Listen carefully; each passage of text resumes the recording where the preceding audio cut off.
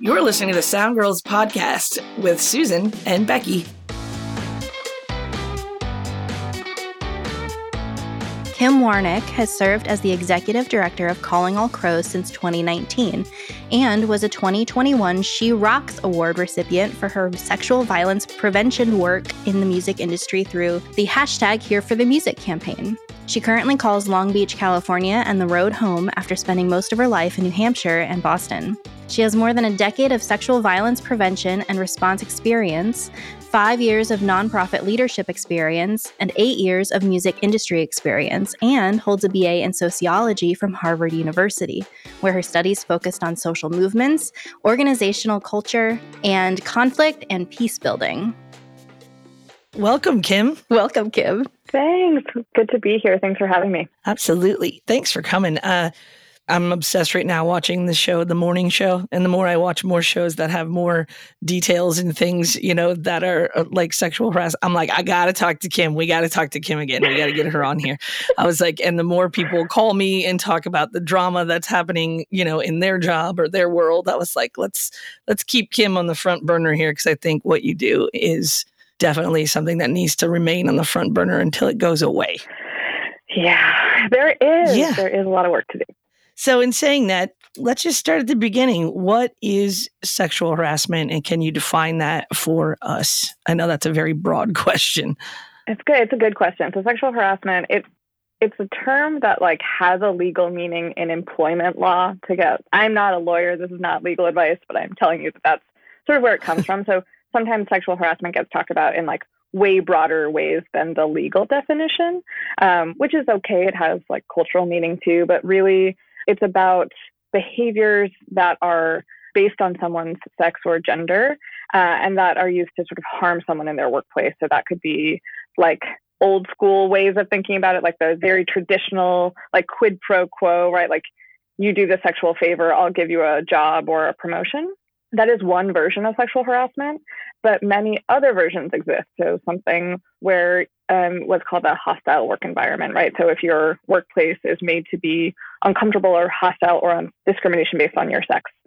So that can look like, when someone is treated as though they don't know how to do their job because they're a woman, is a version of sexual harassment, right? So I've definitely heard from people who people go in and, talk to them like they don't know how to be, for example, an audio engineer, a sound engineer, because they don't look like what people are used to seeing. That's sexual harassment. And there are a lot of other things. It can be an inclusive of even sexual assault or more severe forms of behavior as well. So how do you differentiate what's illegal or against your company policy, I guess, versus something that's just as kind of icky? Yeah. So much of our work is actually to sort of push people to not worry too much about the legal line. Obviously, it matters. That legal line is important, but we really push people to think about you don't want to hurt someone. So let's figure out how to not harm people. And that frame is going to be a better guide for how to behave than the legal frame. Because so much of the legal framework is really about, if there's harassment and you report it, did your company follow the procedures they were meant to follow? There's a lot of, it varies. It's just sort of a confusing landscape in some ways. And those laws are meant to be there for our protection, but also look around. How protected do you feel by that legal framework? And so much of our work is about really helping people as bystanders to say, what are you looking for that can be harmful? And how do you sort of help disrupt that behavior before it gets to the point that you need to have the law involved? Because that's really stressful and hard and not what people want. They just want to be treated with respect and feel safe at work. And so that line certainly is there, but even the things that are icky or feel bad are also worth preventing. So with your work, do you do most of that in live situations, or is it more I guess not live, but more freelancer type situations, or theater or warehouse or that kind of stuff? Or, I'm a freelancer. I've worked in warehouses before. I have worked in theaters before. But as a freelancer, I'm not subject to the laws of that actual house. I don't go to the trainings. I don't do, so then I come in and then the band comes in and, some band member that's touring sexually harasses me. This is just all like kind of coming out of my head here as I'm thinking about it. And if I go to my tour or to my tech director at this theater, for instance, and say, hey, this dude on this tour just did this, he can really kind of look at me and be like, well, you're a freelancer. Like, I don't pay you under my books. There's not really anything I can do about that. Like, are you guys trying to help that become more of a hard law or a hard, like, hey, everybody's subject to this, not just whoever works under the blanket of so-and-so theater? Yeah, it's a really, really common and good example. You brought up that scenario. That's also part of why we push people away from legal frameworks, is because it varies a little bit by state, and oftentimes freelancers aren't included, which are a huge part of the music industry. So a lot of freelancers don't get the same protections under the law, which is why we push so much around. You should do this regardless of what the law says. Right. So the way we approach the work is we do a lot of training. So we train venue staff, festival staff, touring crews. We work a lot in the live music industry because the organization Calling All Crows does more beyond this campaign, and a lot of that is in live music spaces. But we're doing these trainings that help people identify harmful behavior. So, because many people really don't know, right? Like, you started the interview with what is sexual harassment. A lot of people really don't know what's above board and not, because we've tolerated such trash behavior for so long that it's really hard to know, what should we actually be doing in our workplaces. I wrote a code of conduct for a tour last week. I was finishing it up. And some of the things I was writing, I've worked in industries outside of the music industry, and I was like, man, it feels so silly to write this down, right? Like, don't give drugs to minors was a real thing I wrote down. And it felt insane. Don't slap your coworker's ass. I was like, wow, this is what I'm writing down. And I've given advice to tour managers or to managers that it was like, don't make people sleep in the same bed as their coworker, like that. And they were like, oh, I've never thought about that before. Like, shared beds in hotel rooms is common practices on tours. I was like, that can't be what you need to, that's part of someone's compensation package. It's part of their workplace. They need to, at a minimum, have their own bed. Really, they should have their own room. And so those kinds of things, it's like setting the bar off of the basement, right? Like, it's so low that it's insane. So our work is really, how do you help reset the bar to a normal workplace behavior? Not this sex, drugs, rock and roll behavior as the standard for what we tolerate, for how we treat each other. Because at the end of the day, we're just hurting each other, and it's awful. The bulk of people don't want to do that, right? Like, many people really want this to be better. So we're helping people learn how to identify it, but also learn how to intervene and disrupt that behavior before it turns into the worst case scenario. So it's based off of a bystander training. So it's really, how do you intervene safely and effectively, and giving people multiple tools. I think what feels obvious to people is to directly go up to someone and be like, stop doing that. That's bad. That's one method, right? There's so many other tools at our disposal that can be really helpful. Direct is often a good choice, but it's not always the right choice for the situation or for the person's comfort level. And so doing things like creating a distraction, right, to move that along. I often use this in my day-to-day life. If I'm walking around and I see something, I'm like, oh, it just seems a little off, or I don't know the people involved. They don't really know what's going on, but I could disrupt us and give someone some breathing room to get out of that situation if it's off. Mm-hmm. The amount of people I ask where the bathroom is out of control, but it goes in and it just disrupts what's happening. You don't always have to go at things head on. And so that's what this training gets at, is how do you intervene in a way that's safe and effective for everyone involved? And how do you even know when to intervene in the first place? So we do a lot of trainings, but we also do policy consultations for venues and tours and festivals to help them create policies that apply to folks beyond their employees. So what are they doing for patrons? Cool. What are they doing for freelancers, for guests, for artists? Most people at a show are not included in the policies that currently exist because they only cover employees. So we're saying, how do you create a policy? Right. And then how do you train your staff on the protocol to actually follow it and do something about it? Do you guys, like, I just noticed I was on a tour run earlier this year, and I noticed this in a bathroom of some place. On the back of the bathroom stall, there's like a, hey, if you're being harassed or this is happening, go to the bartender and say this word kind of thing. So I started adopting that as like a policy I do when I do shows, like get everybody together, or I'll send the email out for the advance and tell all of my crew, hey, if anything weird is going on, say, ask me if we have extra Gatorade in the catering room or something like that, like something that doesn't seem horrible to somebody else, or like a code word, that is like, something's going on and I need help, and then I can get that person to the side and find out what's going on. Is that like a normal thing, or is that becoming a thing on? I've seen it on a couple tours that I've been on now in a couple different places, and I think, man, that's such a cool thing to adopt. Like you're saying, a distraction technique or something that doesn't point it all out right away, but then you can get to the bottom of it and hopefully not injure people in the process, Yeah, so that's definitely like become more common. It's not really the thing that we recommend most, for two reasons. One is like, in order for everyone to know what the code word is, then everyone has to know what the code word is, and it's no longer a code word. Right. So what you're describing, where it's like just for your own crew, that's like very different than the ones in the bathroom that are for patrons. Right. Because really, for that to be effective, every patron needs to know the code word, and it just becomes, it's not a code word anymore. What we've seen is oftentimes like some bars or venues will only post that in like the women's bathroom, but men and non-binary people also experience sexual harassment. So that doesn't work either.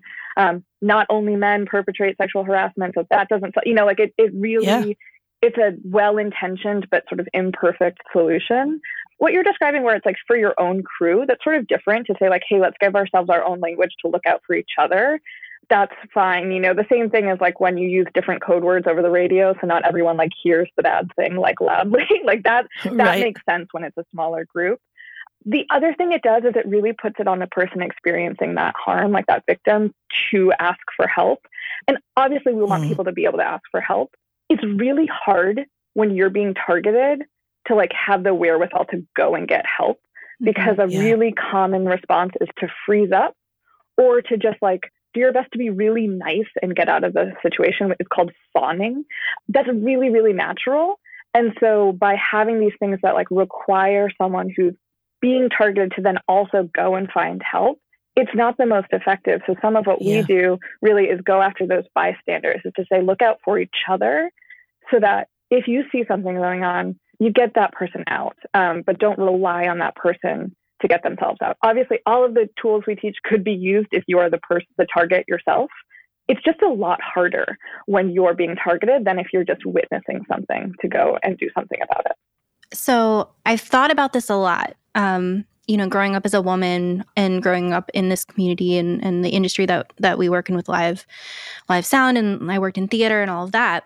And a lot of the things that I struggle with personally is that we focus so heavily on what we do as women or as smaller groups to handle when this stuff happens, right? So I've taken the bystander interventions, I've taken all of these courses, but I feel like that's only going so far, right? So how do we tackle the entire cultural issue of, I'm not inviting this to happen to me. It's other people who are culturally, or just because they're assholes, who are sexually harassing people, right? So it's not really, I feel like it's such an unbalanced problem for us to just react to these people instead of training them to not be disgusting.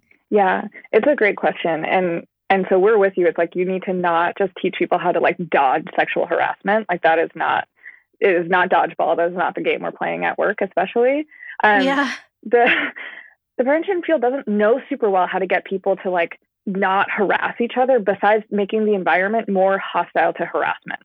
So right now we have environments that are incredibly welcoming of harassment. Like it is normal, it is standard, it is fine. I hate it, but it's true, right? Like you look around, look at the prevalence of sexual harassment. Our environments say that's fine.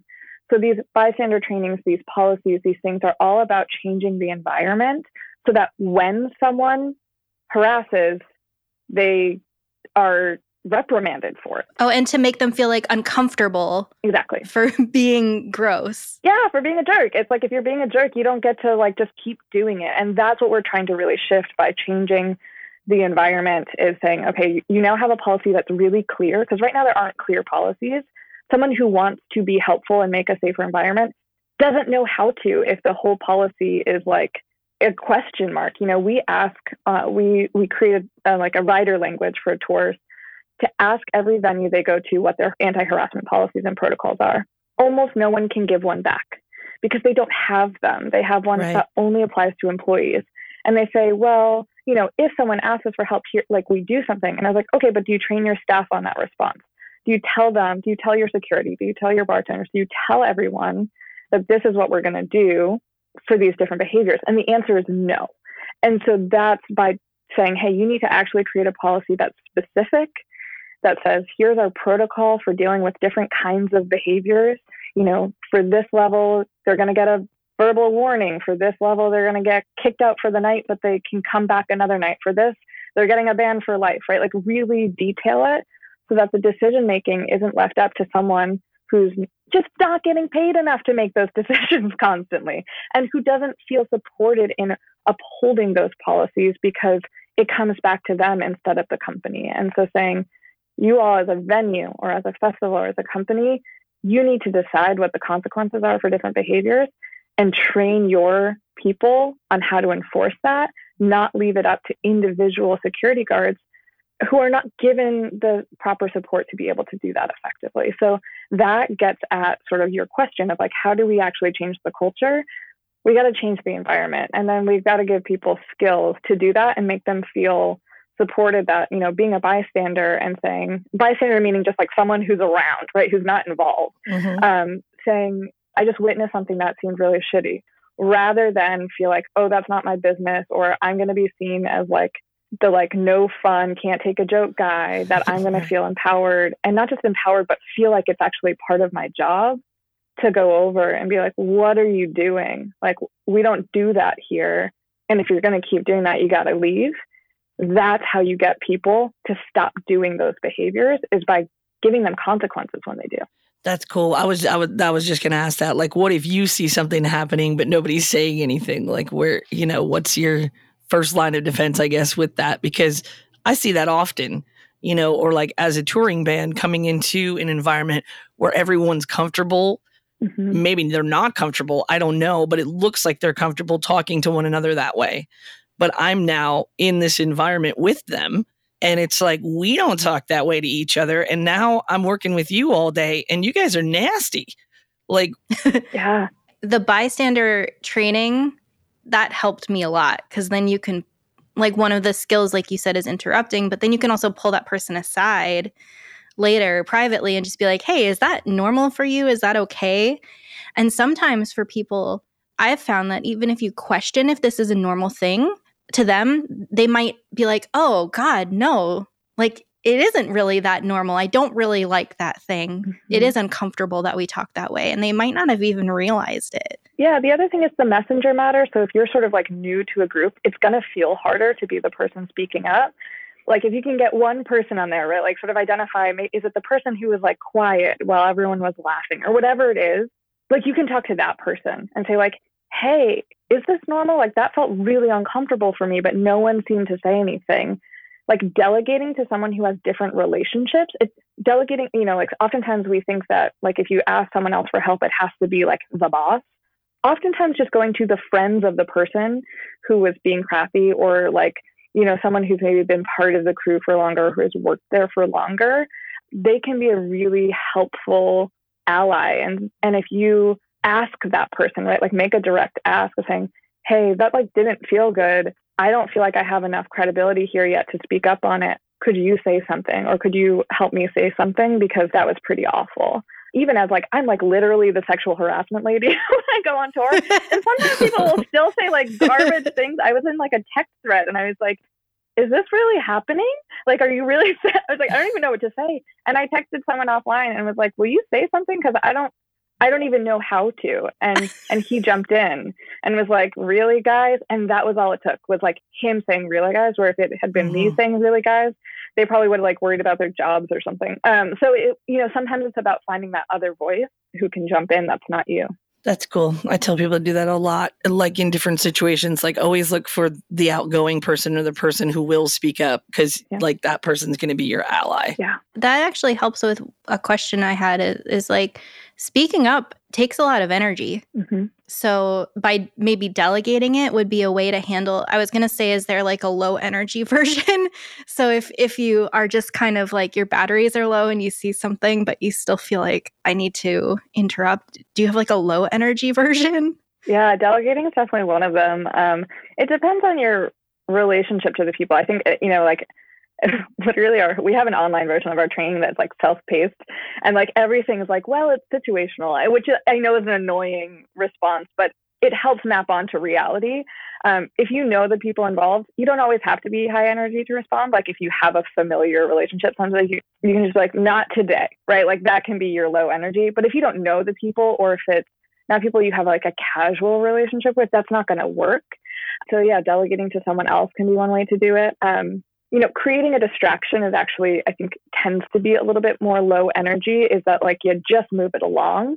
So if something's going on, and like if you're really out of energy, sometimes distractions are very direct in that like you change the course of conversation so abruptly that it's very obvious that it was a distraction, but you're still not like coming at it head on. So if someone's saying something inappropriate and you're like, wow, so what's the schedule for tonight? I can't remember. And like, it's just out of left field. Yes. Like you don't have to engage. You can just like completely dead end. That's a great tactic. Because then you also laugh. People will laugh at that too, and it diffuses the situation, right? Yep, it diffuses it. It brings some humor in. And I like to use a distraction like that that's work-based to remind people they're at work, right? Like, so what are we doing for our jobs tonight? Like, yes, it like brings in some humor. It's lower energy, but it's also that reminder of like, this is not that people should behave rudely in their personal lives, but there are different levels for like what's going to make someone feel uncomfortable when they're at their workplace versus their social place, where you like get to choose who you hang out with also. Like I sometimes remind people, I'm like, I wouldn't choose to hang out with you in a bar, so don't make me act like I'm hanging out with you in a bar. Like we're not friends. I'm not the nicest person always when people are being jerks, and I like can remind them that like we're only hanging out because I'm paid to be here, not because I want to be here and hang out with you. I'm sure those lines are blurred a lot more. Like Becky, when you're on tour, those lines get super blurred because you don't have the social aspect of getting to hang out with your friends at night. You're stuck with those people.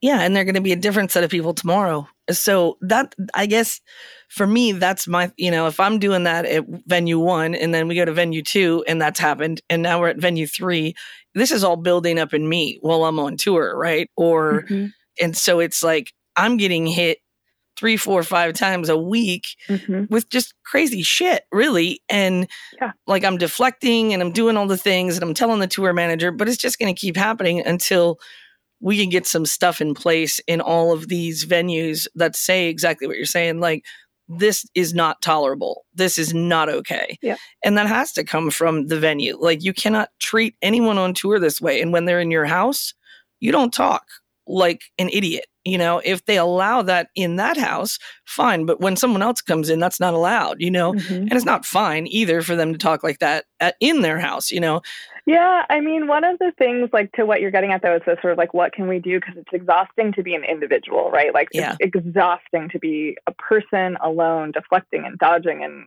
alerting people and, like, just going at it alone. And that's part of why we are doing this work, is because it is exhausting to be doing it alone. And what we're really trying to find are people who control larger groups of people, right? So it's like, how do you get the artist to say, hey, we're going to set these standards for our tour and we're going to put it in our advance. And that, like, yes, maybe the venue hasn't trained everyone yet, but as an artist in our advancing, we can set different expectations and we can say, hey, here's our standards. What are your policies? We want to see them. We want to understand what we're walking into. We're going to give our crew and our band a safe work environment, and you're our partner in the ground and making sure that's true. So tell us what you're going to do, who's your security manager, who's our point of contact for any issues that come up. And when you do that in advance, one, it puts them on notice, right, to put out the company dishware. But two, it's also giving you a clear path so that if something comes up, you know exactly who to go to.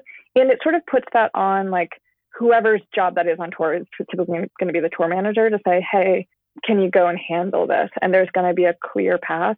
When you prepare, it's a lot easier to deal with things. I was out on a tour in the before the pandemic craziness. And we had, right, like we've talked through all of these things. We had this in our advance. We had all of this together. And I was on tour, so they had like that extra support. But I remember one of the openers, the support, I was out with the headliner, the support's merch person was being harassed. And she, you know, sort of shared that, and our production manager overheard it. And that it was dealt with so fast and so professionally because we had something in place that like even the support artist, not that they were enabling it or okay with it either, but they hadn't prepared for it in the way that we had. So I think that person was fired the next day because turns out it wasn't the first time that they've been complained about, right? Like it's the other thing is that like it's a small number of people doing this over and over and over again. The majority of people are not like harassing each other, but the same people do it over and over again. And if you have a system in place to say like, hey, this happened, it's not okay, what are you going to do about it? You're probably not the first person to experience it. And you might be the sort of like that report might be the one that really saves other people from going through the same thing. But we try to really get the artists, the venues, the festivals, the promoters, like the people who are controlling a lot more of the space to take this on so that if you're just, you know, you're someone who's working and not with that level of power, that you don't have to take it all on, but you just have a supportive environment so that if you do say something, that's all you have to do. All you have to do is say, hey, this is happening, and someone deals with it. Like what a different world that would be. You may not eliminate all of the harassment, but if it wasn't so exhausting to make it stop, it would feel different. Yeah. And then that also shows those people that there's consequences. Yeah. I will say, like, as a production manager, it's my job to read through, you know, the riders and stuff that's sent to me and the way the house does things. In the last couple years, I've seen quite a few of the bigger places that I know of, you know, that have that in their policy and have a sexual harassment, you know, like we do not tolerate this, this, and this on our campus and that kind of stuff. And I'm always like, when I read through it, I'm like, that's awesome. Yeah. But it's there in the back of my head somewhere. If that happens or I see it, I know. Like I'm going straight to the TD or the PM or whoever's there and saying, hey, man, you'd even said in your rider that you sent me that this is not okay. And we agreed to that. So like that guy's got to go. And I did that at one venue this last year. This one jerk was doing that to my team. And I was like, you can go inside. And I went straight up to his production manager and said, I just sent him inside and I don't want him back out at the trailer because blah, blah, blah. And he said, no problem at all. And then I saw him talking to him. I don't know what happened after that, but the fact that I had someone to go to and he went directly to the guy right after was really cool, you know? And I was like, oh, wow. It makes a huge difference. Yeah. And then my team felt safe. And so did the rest of the people on the dock, you know, and one of the women that was on the dock with us that worked there, she goes, he's constantly doing that. She goes, he's going to get fired. And I was like, I hope so. And she's like, me too. You know, I'm like, because he needs to learn if he's constantly doing it, it needs to stop. Just the fact that they put it in their rider, I don't know that I would have brought it up to anyone other than him if that was the case. But because I knew I had a point of contact, I was like, oh, then I don't have to deal with this anymore. I can bring it right to the venue. So that's cool. Yeah, you can just get help. And I think for people who are listening who aren't in control of something, I think like a takeaway is this is something you can advocate for your company or your tour or your whoever to say like, hey, have you considered putting something like this in place? A lot of people don't know that these things exist. You know, sometimes that might be it might feel like a fight. You know, you're going to learn something about that workplace you're about to enter. But a lot of places, I mean, people are swamped. They have a million things they're supposed to handle. And if you went and said, hey, this kind of resource exists, would you do you do anything like that? Or what are you doing around harassment? Would you consider something like that? If you do that before there's a problem, you're often going to find a partner and an ally in that and be like, oh, I had no idea that you could just add that to your rider. You don't even have to it's not even that much extra work to add a clause to a rider, but it gives you something to point to when there's a problem, and it gives like a shared language for your team to sort of go in and feel, like you said, you feel safer knowing that if something does happen, if someone does do something harmful, that your workplace is going to have your back. Because a lot of people don't feel that way. A lot of people feel like if they ask for help or report something, that they're going to get punished for it. Yes. And so they don't speak up. Do you have a place, resources place that people can go to get, that paragraph and copy paste it on their writer or things like that? Or do we just flood your inbox, Kim? It's a little bit of both. So we're putting out a bunch of resources right now. So Calling All Crows, which is like the bird, callingallcrows.org /Here for the Music, or just Google Here for the Music campaign. It should come up. And we do have some tools there. So we have free venue guides and festival guides to create policies. So depending, if you're in like the venue festival world, like there are guides on like how to create these policies. We have toolkits for touring, so that have like that rider language. And we're starting to put out even more like materials. So not all of that is online yet, but should be by, like mid-February. So if there's something you're looking for that you need sooner, hit me up. But otherwise, check out our website. Awesome. Is there like a certified not horrible list or something of venues? So, if you're going to go to a venue or a festival or something, it would be nice to know if those people have had that training or not, right? Is there like a badge or something that they can put on their website once they've gone through it or something like that? We've considered it, but it just sort of like, it's a huge lift of resources versus actually just like going and getting people trained. A really good test for it, though, is to check their website and see if they even like most places that do this have it posted somewhere that's really easy to find. If it's not really easy to find, it means they didn't try very hard. So they might have it, but the fact that they didn't post it is not a good sign. So you should be able to go to a site and like easily find anti-harassment stuff. That's a pretty good test for you. You also can send an email to their box office and ask, like if it's, a local venue or something that you really love and want to be able to keep going to.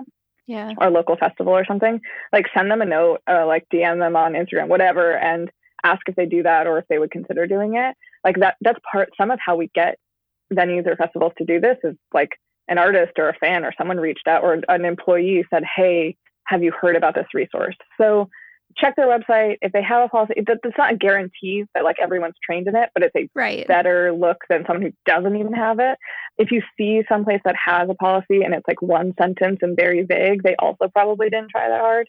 If it like says, actually like, here's where to go to get help and here's what we will do, that's a good policy. Like some of the places we've worked with, those are the ingredients. It's like, here's where you get help. Here's like what we'll do about it. And so, like we work with Bonnaroo, for example, they have crisis counselors on site, like at Bonnaroo, so that if that's awesome. Anyone like does need help, they have trained professionals on how to help you, in addition to their sort of security response. That's not standard. But if they're doing it, then, they're setting that standard then, right? Yep. Yeah, it is possible if they're doing it. They're like the biggest, right? So if they're pulling it off, even us little people can. Yeah. Other than that, is there any other things we can do as Sound Girls to be more involved in part of the broader culture change of all this? So much of what we're trying to do right now are create, to your point, more of those resources so that people can take this to wherever their workplace is and be an advocate. As much as we don't want it to fall like only on like victims or targets or women to fix this, it is realistically going to fall on us. We're pushing to get other people to do it. But if you're feeling compelled by this and really want to get involved, the best thing to do is to bring it up with your employer, or your multiple employers if you're freelancing, and say, what are you doing about sexual harassment? And do you know about these resources? And doing it in that proactive way, you don't have to take it on. You don't have to do the work. Calling All Crows does this. There are some other organizations who do this, but bringing it up with the people who have the power to implement it is really the single most effective thing you can do. And Sound Girls, wherever you have connections, right? Whether it's audio companies who are employing a lot of people, they have a responsibility to provide this sort of policy and this sort of training. That's where we try to go after, are the folks who reach the most number of people and get them on board with these sort of policy updates and trainings, and then pushing the big, the Live Nations, the AEGs, the big players to say, do this everywhere, right? You own all the venues, make them safer. And if we get enough people pushing, they'll eventually do it. Yeah. It's a lot of work that y'all are undertaking, but it is valuable and amazing that you're doing it. And thank you for all that you do, Kim. Oh, thanks. Yeah, that sounds like it's not, I don't want to say it's a thankless job, because obviously the people on the receiving end are appreciative, but I don't imagine it's easy being the sexual harassment lady. No, I have a lot of therapy, so it's good. It's a tough job, but I do really like it. And it's, for the most part, like the people I get to work with are the ones who are trying to make it better, right? Like anyone who's working with me is trying to do better. Like we sometimes have people who reach out to us who are trying to do PR, and we don't work with them. Like we're really just working with the folks who are actually out here to make this industry better and safer. And so it's pretty inspiring. Like a lot of the work I get to do are like with people like you and with folks who are really doing whatever they can to just like make it so that our jobs are our actual jobs and are not just about like fending off harassment. Yeah, your efforts are impactful and meaningful. So at least you know that. Thanks. Thank you. I think that's about all the time we have today. So thank you so much. We're going to have all your links and all your stuff on the website, and go to soundgirls.org. There's an awesome article on there. There's a webinar with Kim on our YouTube page, and all sorts of amazing resources at callingallcrows.org, and here for the music. Thank you so much, Kim. Thank you so much. And thanks to Soundgirls. You were one of our very first big supporters and really helped us get off the ground way back in 2017. So we just really appreciate this partnership and all the work that you do. Thank you. Thank you.